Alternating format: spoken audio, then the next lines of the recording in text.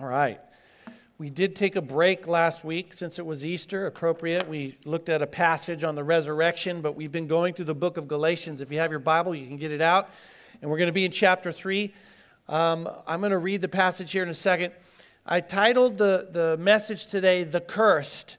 And as we read through the verses, I want you to pay attention to the number of times he uses the word cursed, and what he is talking about in this is what we're going to drive at today. But we're in Galatians chapter 3, verse 10, and Paul writes this. He says, "For all who rely on works of the law are under a curse.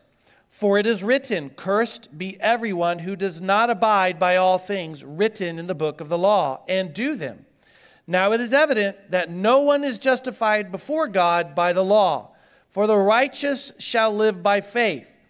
But the law is not of faith, rather the one who does them shall live by them.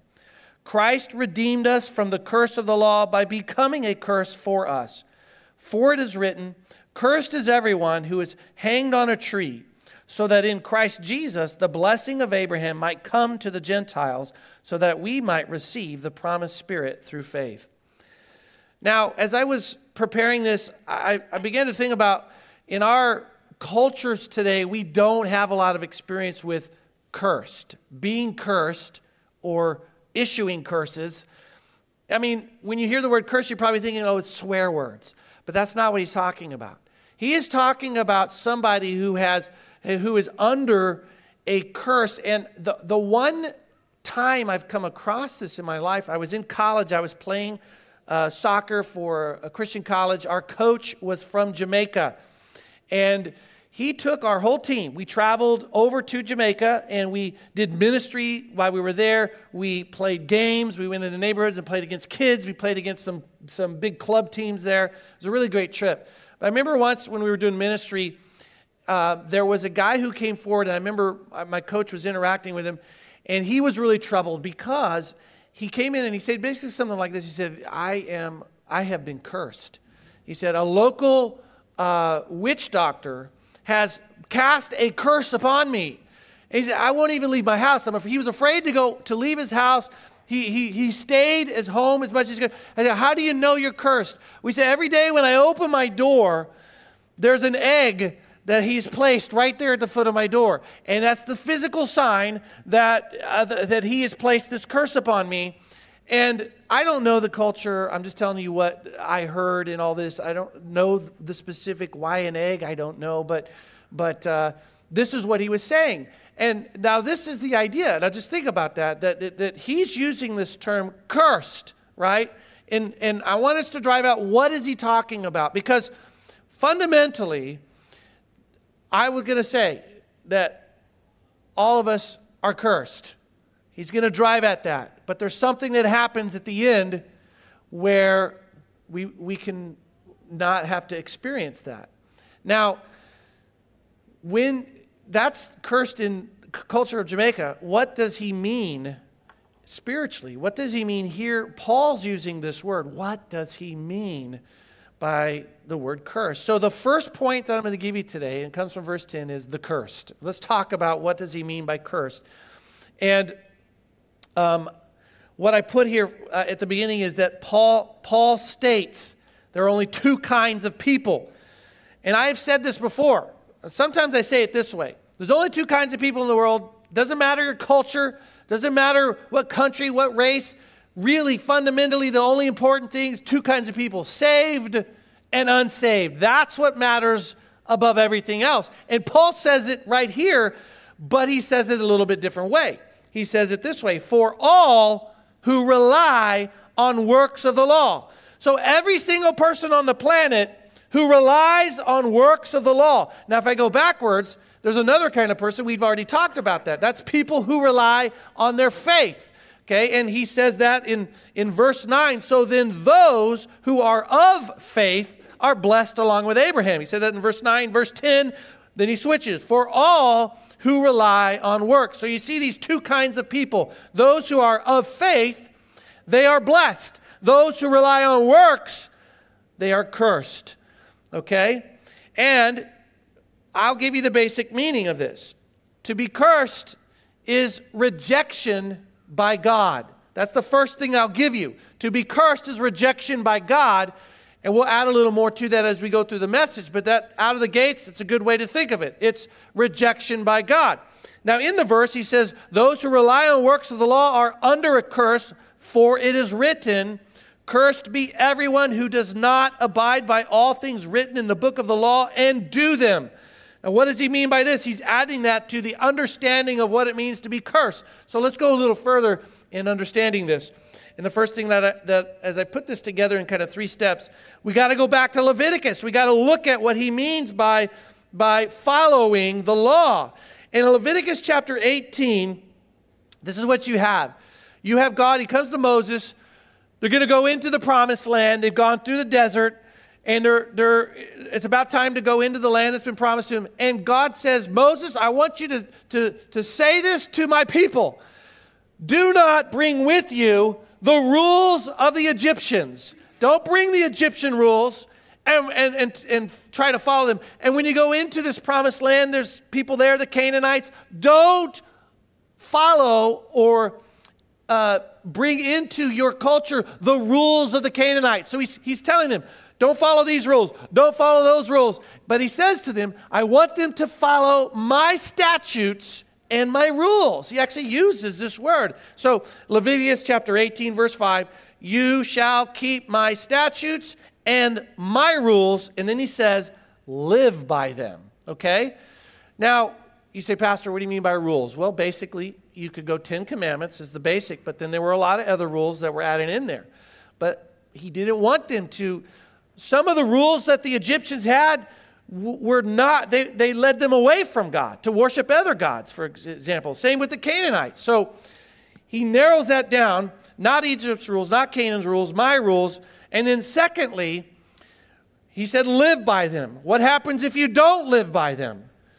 Well, the loss of God for breaking the rules. The prophet Isaiah, I think, described this very well in Isaiah 59. He says, but your iniquities have made a separation between you and your God, and your sins have hidden his face from you so that he does not hear. I mean, the words there, he has hidden his face from you because of your sins. A separation. Just go all the way back to the beginning in the garden. Adam walked in the garden. The Bible says God came down and there was a face-to-face fellowshipping of God with Adam. But when Adam sinned against God, he's sent out of the garden, and then you begin to see the history of man unfolding where we are separated from God because of our sins. Now, so the context here for cursed is follow my rules. Don't follow other rules. Follow my rules. If you don't follow my rules, separation. You lose fellowship with God. And then number 3, as I kind of unfold this, cursed if you don't keep them. Cursed. Now, I go to Deuteronomy 27 here, and you get a really good picture of this because the religious leaders there, they're unfolding all the curses that can come up. And if you read through that, in that chapter, it's like, if you do this, you are cursed. If you do this, you are cursed. If you do this, you are cursed. Over and over again. 12 times they lay out curses for different types of rule breaking that you could do. And the last one, which is the one I wanted to give you, was Deuteronomy 27:26. It says, cursed be anyone who does not confirm the words of this law by doing them. And all the people shall say, amen. By the way, if you ever hear a pastor say that, they got it from the Bible, right? You ever been in a sermon and it's like, and all the people said? Amen. Yeah, see, you know that, right? You've experienced that. They did it there, all the way back in the beginning of the Bible. And this is the context where they did it, right? You break this rule, cursed. You break this rule, cursed. You break this rule, cursed. And everybody said? Amen. So you agreed to it. You agreed to it. If you break the rules, you agreed to the curse. And that's right there in Leviticus chapter 27. So let me just summarize this. I put this together. The ethical requirements then for keeping the law. Number 1, the law demands practical obedience, meaning you've got to be doers. He says you have to live by these rules. It can't just be like, yeah, I believe in these on a spiritual level. We're going to debate these. No. You have to actually live in a way that it reflects that you are abiding by the rules. The law also demands personal obedience. This isn't just a nation. It breaks all the way down to the individuals. It says every single person must follow the rules.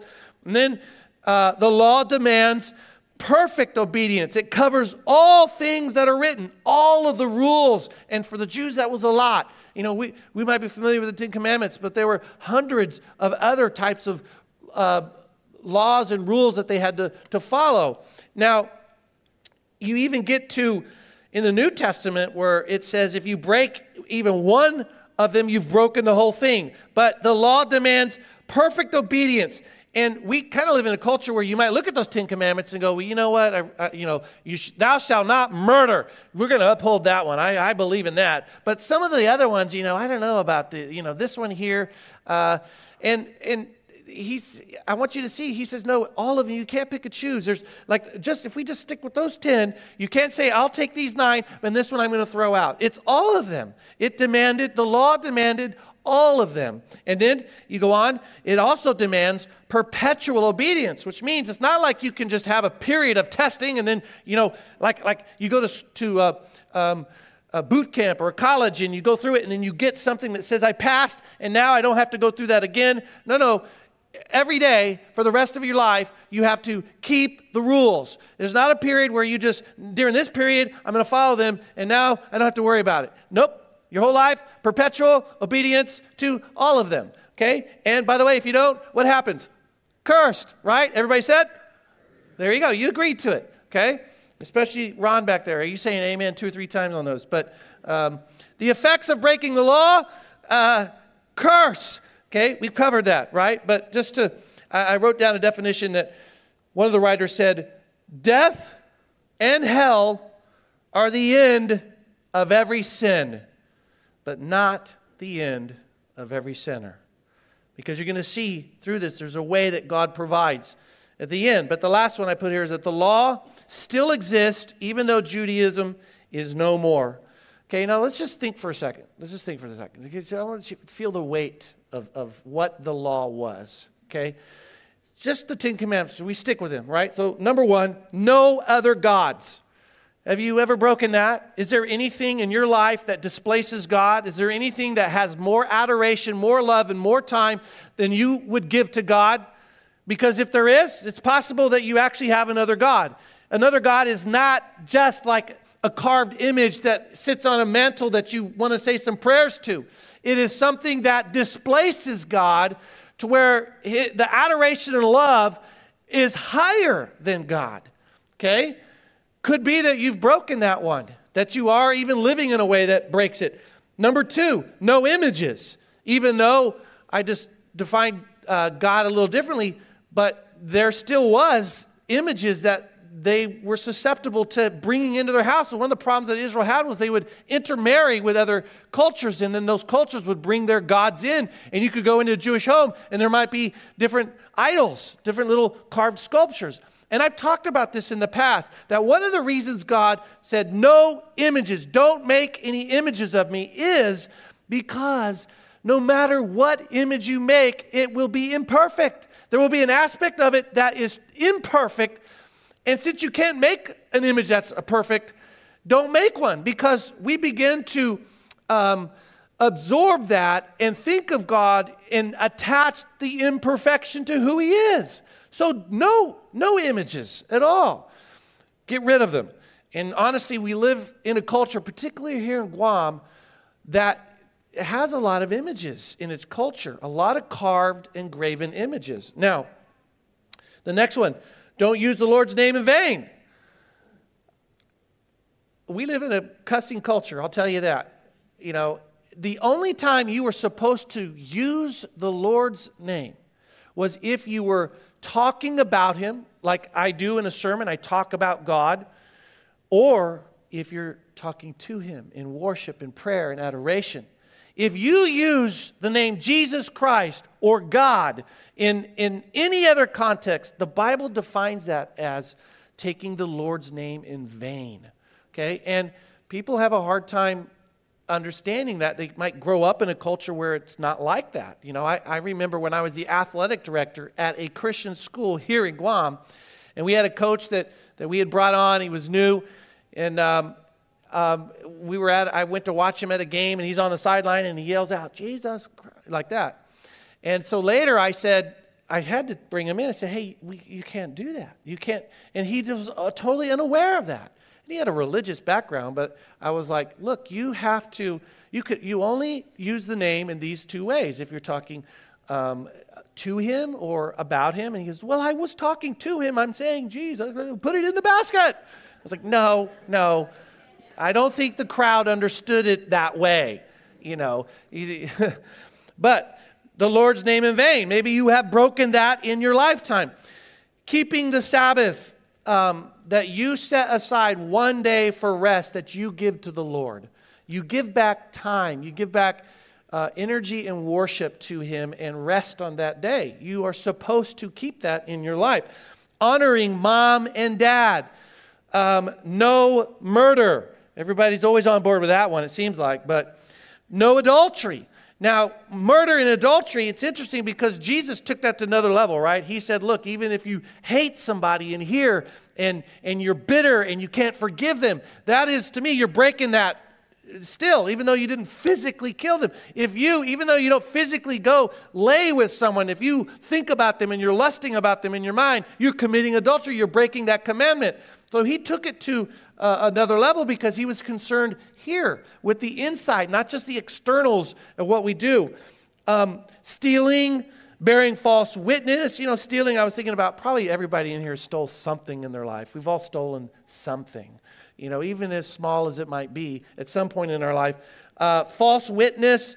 Do you talk about relatives, friends, neighbors in a way that is negative, that is you're creating an image of them that is not good, bearing false witness, no coveting a neighbor. And that is broad, because that one is don't look at a neighbor and say, I wish I had the house that they have. I wish I had the car. I could drive the car they have. I wish I could take the vacations they have. I wish I had a wife like that guy.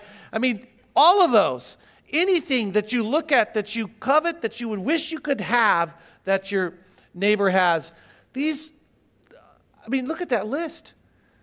That's heavy, to go an entire life and to say you can't break any of those. See, that's part of the curse. The curse is the impossibility of it because of our fallen nature. And the thing about the rules that God has given us is they weren't given to us so as a means to try to get our way to God. They were given to us to show us how bad we are and that we need to be saved. They were to point us to a Savior, to point us to Christ.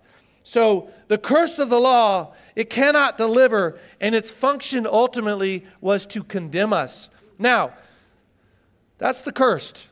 Rejection by God because we break His rules. Now, let's talk about the righteous. Okay, so let me read you again verses 11 to 12. It says, "Now it is evident that no one is justified before God by the law, for the righteous shall live by faith.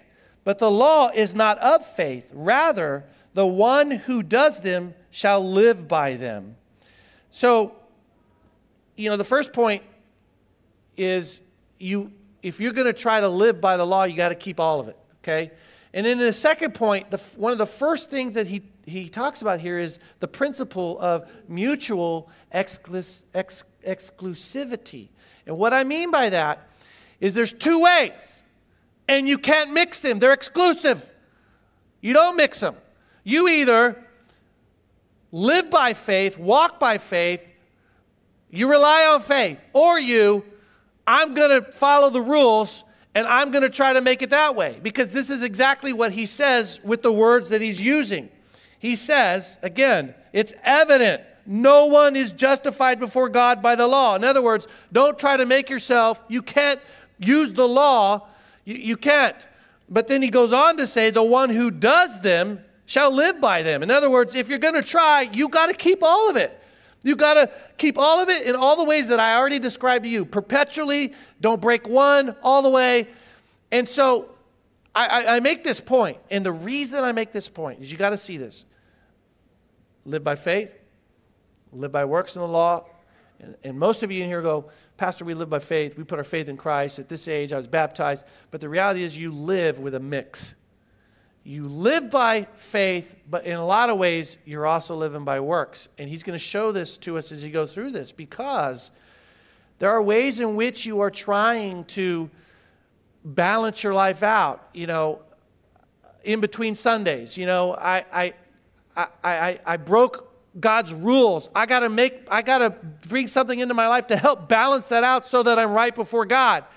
Even in this culture that we live, you can be told, what was your sin? Okay, say this many prayers. It's like balances it out. Okay? When you die, in this culture in Guam, they have rosaries. They have things that bring into balance to make up for bad things that you did. There are aspects where we say, I live by faith, but there are things I've built into my life that are really works. They bring works into it to try to help. I've had people say to me, I'm doing these things. Why are you doing them? Well, it's kind of like frequent flyer mileage. I'm hoping to build up, a lot of good there. It's like, what does it matter? All our righteousness, the Bible says, is like filthy rags. You must rely 100% on one work, and it was the work of Christ on the cross. And then what he did applies to you. Now, sometimes we mix it, right? This is why back earlier in chapter 3, he said, are you so foolish? Having begun in the Spirit, are you now being perfected by the flesh? So even then, all the way back when he wrote this, they were mixing it.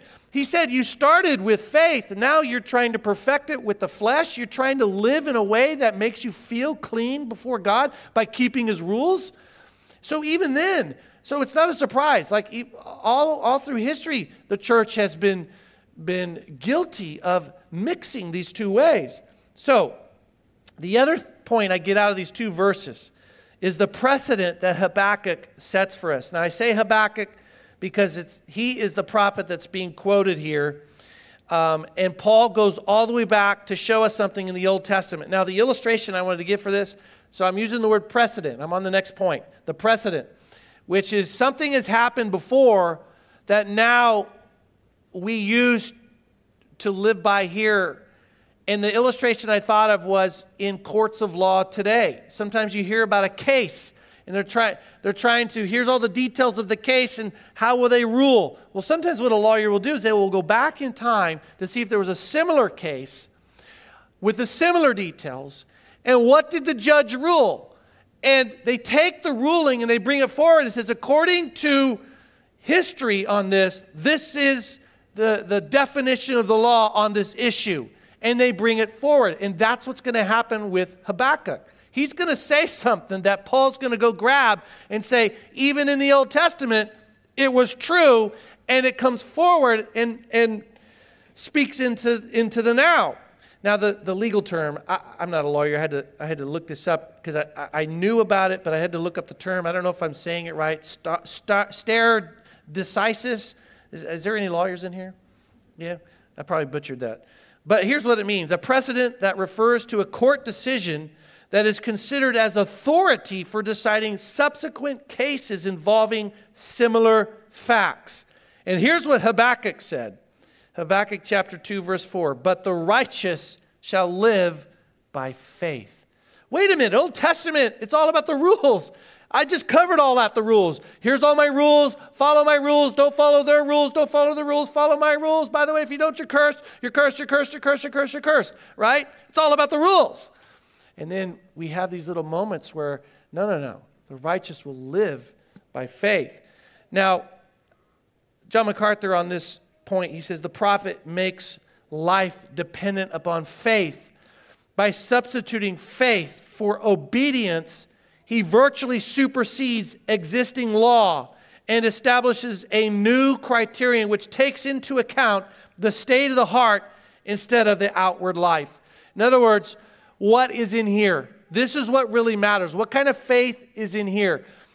Your position before God is determined by the faith that is in here that makes you justified, not keeping rules. It's possible that somebody can, on the outside, look like we keep all the rules. We're very moral, but inside, they don't have faith in Christ, in what He did.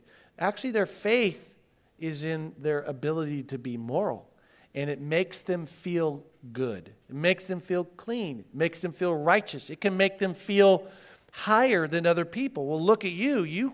You break rules. I don't break those rules. And then it makes them feel superior. And there's a false sense of security, a false sense of salvation there. It doesn't matter exterior when it comes on this subject that he's talking about. What matters is whose work are you ultimately going to rely on? And the answer should be the work of Christ on the cross and what He did. Paul says it in Romans 1. Verse 17, he also quotes Habakkuk, "For in it the righteousness of God is revealed from faith for faith, as it is written, the righteous shall live by faith." So we have the cursed. We're all cursed. We've broken some parts of those rules, right? But then he's talking about the righteous. And the righteous, well, they're going to live by faith, right? And now we're going to get to the last point, which I titled the substitute. Now, you know what a substitute is, right? Like, I coach soccer. I talk about that. Right now, I'm coaching girls' high school soccer for Harvest Christian Academy.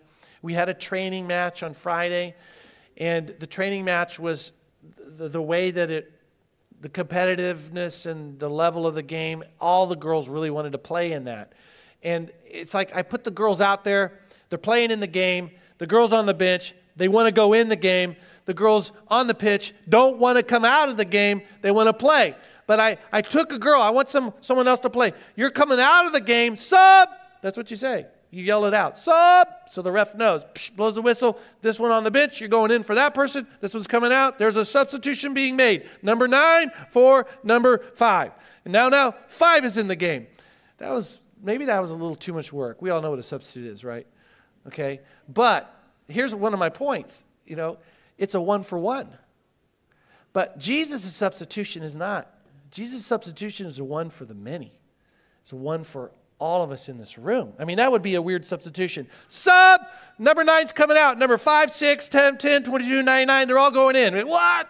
It doesn't work like that in sports. But on the cross, it did. Now, let me read to you verses 13 to 14. Okay? And then we'll break it down a little bit. Verse 13 says, "Christ redeemed us from the curse of the law by becoming a curse for us. For it is written, 'Cursed is everyone who is hanged on a tree,' so that in Christ Jesus the blessing of Abraham might come to the Gentiles, so that we might receive the promised Spirit through faith." So we have the substitute here. It says, Christ redeemed us, so there's that. But then it says, from the curse of the law by becoming a curse for us. So that's interesting. Well, let's look at these. The first point here is, how is Christ a ransom?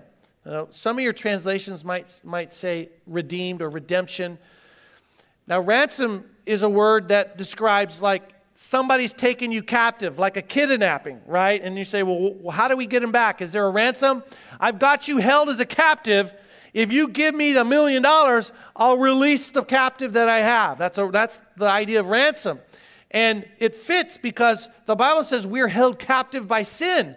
Sin and death have power over us. But Christ becomes the ransom. And this is where the word redeemed comes in, because the word redeemed is a purchasing word. It came out of the slave markets. Like we could say the captivity is that we're slaves to sin, but the redeeming part is that he came and paid the price. What is the price to get out of this slavery? And the answer is the bloodshed of the Son of God. He redeemed us in that way. And that word means he bought us. And he bought us with his sacrifice on the cross. So in the Old Testament, because it says he became a curse. So I already told you all of that. Curse in the beginning. But here it says he became a curse. And what this means is it's in a legal sense. In the same way that it might be that person's guilty legally, this is the sentencing, the condemnation for their guilt, and then he becomes the person that's now going to receive the condemnation. He's going to receive the judgment upon him. And that's what it means by he became the curse for us. It says, cursed is anyone who hangs on a tree. Now, first thing in your mind is the cross, right? And there's some accuracy there, but only the Romans did crosses. They came up with crucifixion, but they were hanging people on poles before that. And the way that it would work is they would take them, hang them up, and you could be passing by them for days until they died on that pole, and it was a sign of the shame of being sentenced and dying there. That is a murderer.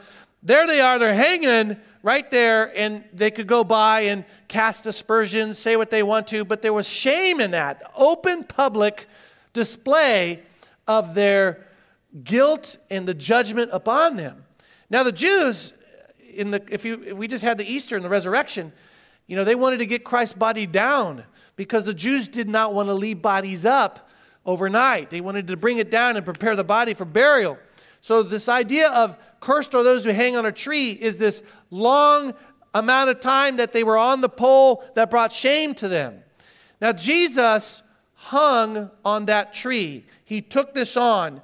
Now in the Old Testament, in Leviticus, it talks about the scapegoat. Now, do you know this term? You know what a scapegoat is? A scapegoat is somebody who is the one that's getting blamed for something, And one of the best illustrations of this, talked about this before, is in the movie The Nativity. In the very beginning of that movie, you have King Herod, and Herod comes and there's a cow there, and they're doing a ceremony, and there's priests, and he touches the cow. And the prayer that he says is, "Pass all of my sin, the guilt, the condemnation for those breaking of the rules are going to go from me to this cow." And then what happens to the cow? They slaughter it. Yeah, you were in the first service, so you know the answer. These guys are really spiritual. They're like 2 service people right here. But they slaughter it. The cow receives the punishment for Herod's sins, and he pays the price.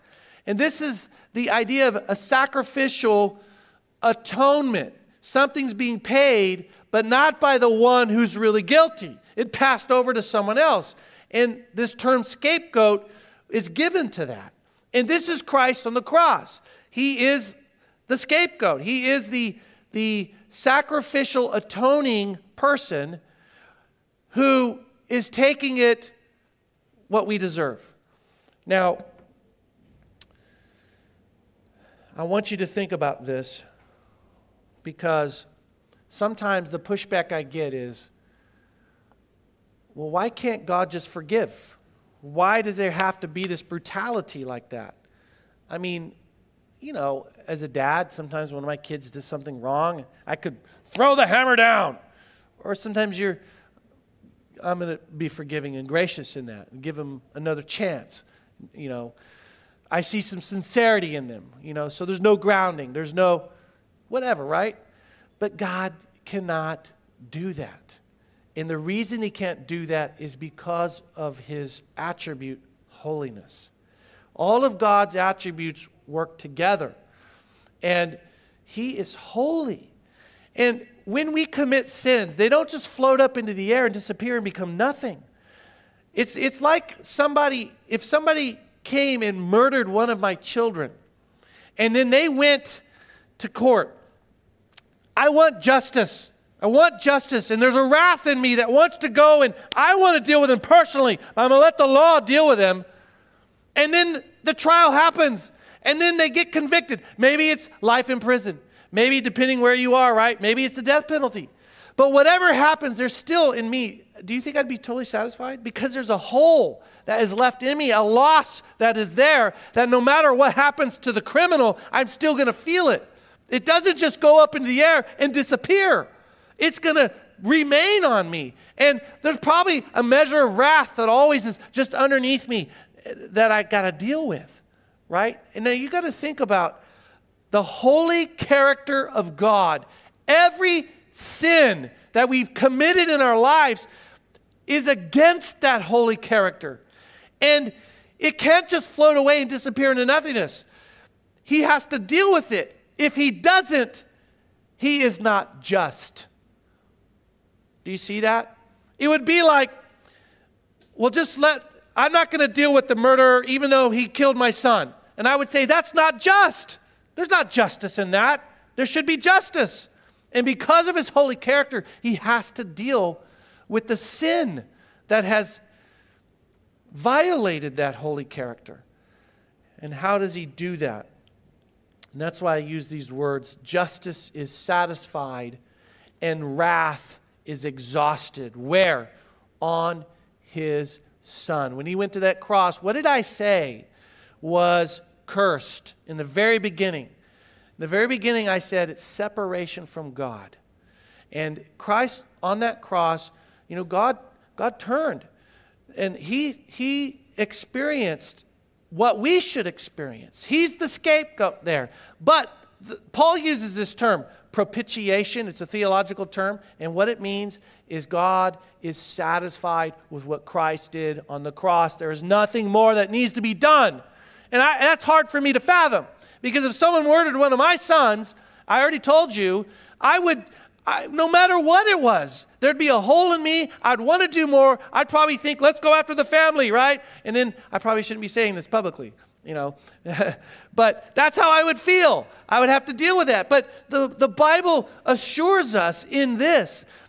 Because think about the value of the loss on that cross. The most valuable human that ever lived, the Son of God. That's what was paid. And God put his wrath upon his Son. And the Bible says he was satisfied. His wrath is exhausted. I do not need to fear condemnation because Jesus substituted for me. I can trust that justice has been met because Jesus substituted for me. Now, 2 Corinthians 5, Paul wrote, "For our sake he made him to be sin who knew no sin, so that in him we might become the righteousness of God." Now, the last point here is the result then of the ransom. The result, there's two things that he lists here. He says, so he became a curse for us. And then it says, so that, this is the reason why he became a curse. In Christ Jesus, the blessing of Abraham might come to the Gentiles, so that we might receive the promised Spirit through faith. So two things that happen there. First of all, a blessing, and he emphasizes the Gentiles. When he hung on the cross, it wasn't just for the Jews. It was for the Gentiles as well. It was for all those who might receive him in faith. No matter the culture, no matter the race, that's a blessing. And then secondly, we talked about this a couple Sundays ago, the receiving of the Spirit, the promise of the Spirit to come and live and dwell within us. Those two things happen because Jesus, it's like we're purchased, now we belong to God. Well, now that you belong to me, I'm giving you my Spirit. And my Spirit can come and dwell within you. So, we get to the end here, and I want to ask you a question. Because I've said to you, there's two kinds of people. Two kinds of people in the room. You live by faith or you live by works, right? We don't want to mix it, but I'm going to ask you, who are you? Do you live by faith or do you live by works? You might be surprised that there are ways in which you're living by works. Now, Tim Keller phrased it this way. He said, what if I lost it would make me feel as if I had no life left? Because what he's driving at, there's something in your life that you hold on to greater than God. There's something that displaces him for love and adoration. You put your hope in other things. Because you put your hope in it, and then when it doesn't happen, Your life is now on fire. What is it in your life? If you lost it, you would say, I don't have a reason now. I had a woman once, we met, we counseled, we prayed for them.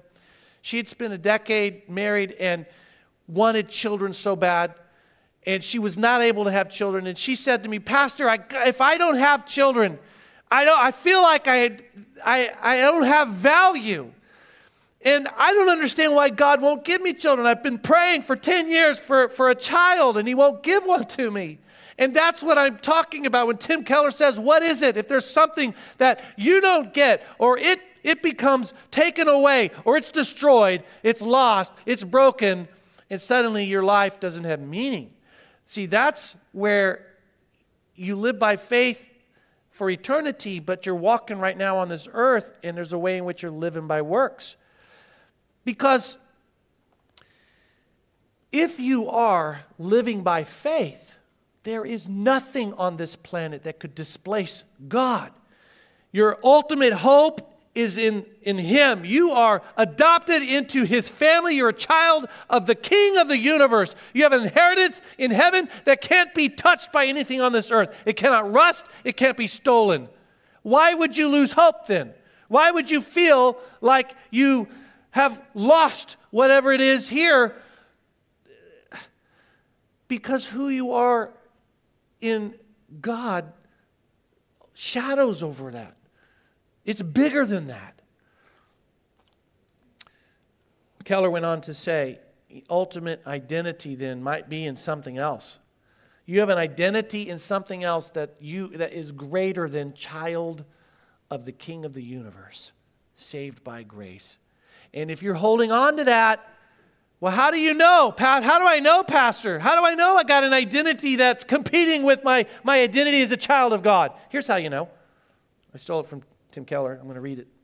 Salvation by works leads to profound anxiety and insecurity. It makes you oversensitive to criticism. It makes you envious. It makes you intimidated. Now just think about those words. I think people in this room, those words apply to us in some level, right? Anxiety? Are you someone in here that wrestles with anxiety? Insecurity? Are you intimidated by people? Sometimes you feel inferior. Sometimes you feel superior. Are you a person that can't take criticism? You're oversensitive to that? These are triggers. These are triggers that should be telling you, I think I've got an identity over here that's competing with God, and I'm finding value in it. And honestly, that is what Paul is driving at. You are living by works. You're doing something. You're working something here on this earth that is your ultimate identity, and it's displacing God. But the best part of the story, right, is that Christ did the work for us. And He, although we are cursed, there's a provision. You know, that Jamaican man who said, I'm cursed. I can't leave my house. How do you know you're cursed? Every time I open the door, there's an egg. It's a sign of the curse. And I remember my coach interacting with him because I didn't tell you this, but we were playing games in this part of Jamaica that was in utter poverty. Utter poverty. The whole hundreds of houses in the neighborhood, all of them 10 shacks, leaning like they're going to fall over. Poor. Kids run around, barely any clothes on, no shoes. Poverty. And I remember my coach saying, you're a child of God. No witchcraft, witch doctor, no curse has power over your God. And it seems to me like your God has actually found a way to provide for you. Because every day you wake up, you open that door, there's breakfast right there. And do you know what that guy started doing? He started opening that door and eating that egg. And he had food in a place that had poverty. You see how in the midst of the curse, there's a provision. And God does that with us. He becomes the curse to provide a way back to Him if we put our faith in the work that He did on the cross for us, and nothing else in this life should trump that. Thank you, Lord, for Galatians, for this letter, this great letter that Paul wrote. There's so much about it that applies to us today. And I pray that we're challenged, that we would be thinking that there's a measure of anxiety, there's a measure of intimidation, there's a measure of insecurity. I think about that woman that you sent that we talked to who struggled with an identity as a mother being the most important thing to her, and yet you worked in her life. She put a greater faith in you, and in time you gave her children. She has children now, but before that, Lord, she found herself grounded in you, her number one identity being in Christ, a child of the King of the universe, an inheritance waiting for her. And that's true of all of us, and it's a great illustration for us, a great story to motivate us if we struggle with insecurity, if we struggle with any of these words that I brought up, that we have an identity that's competing with you. So help us to recognize the triggers, Lord, that teach us that we are displacing you, that we should have a grounding in security in being a child of God, knowing that what Christ did on the cross, you are satisfied with it. And there is no condemnation for us who are in Christ Jesus. And we rejoice in that. We lift this up in your Son's wonderful name. Amen. Let's stand and let's finish as we worship together.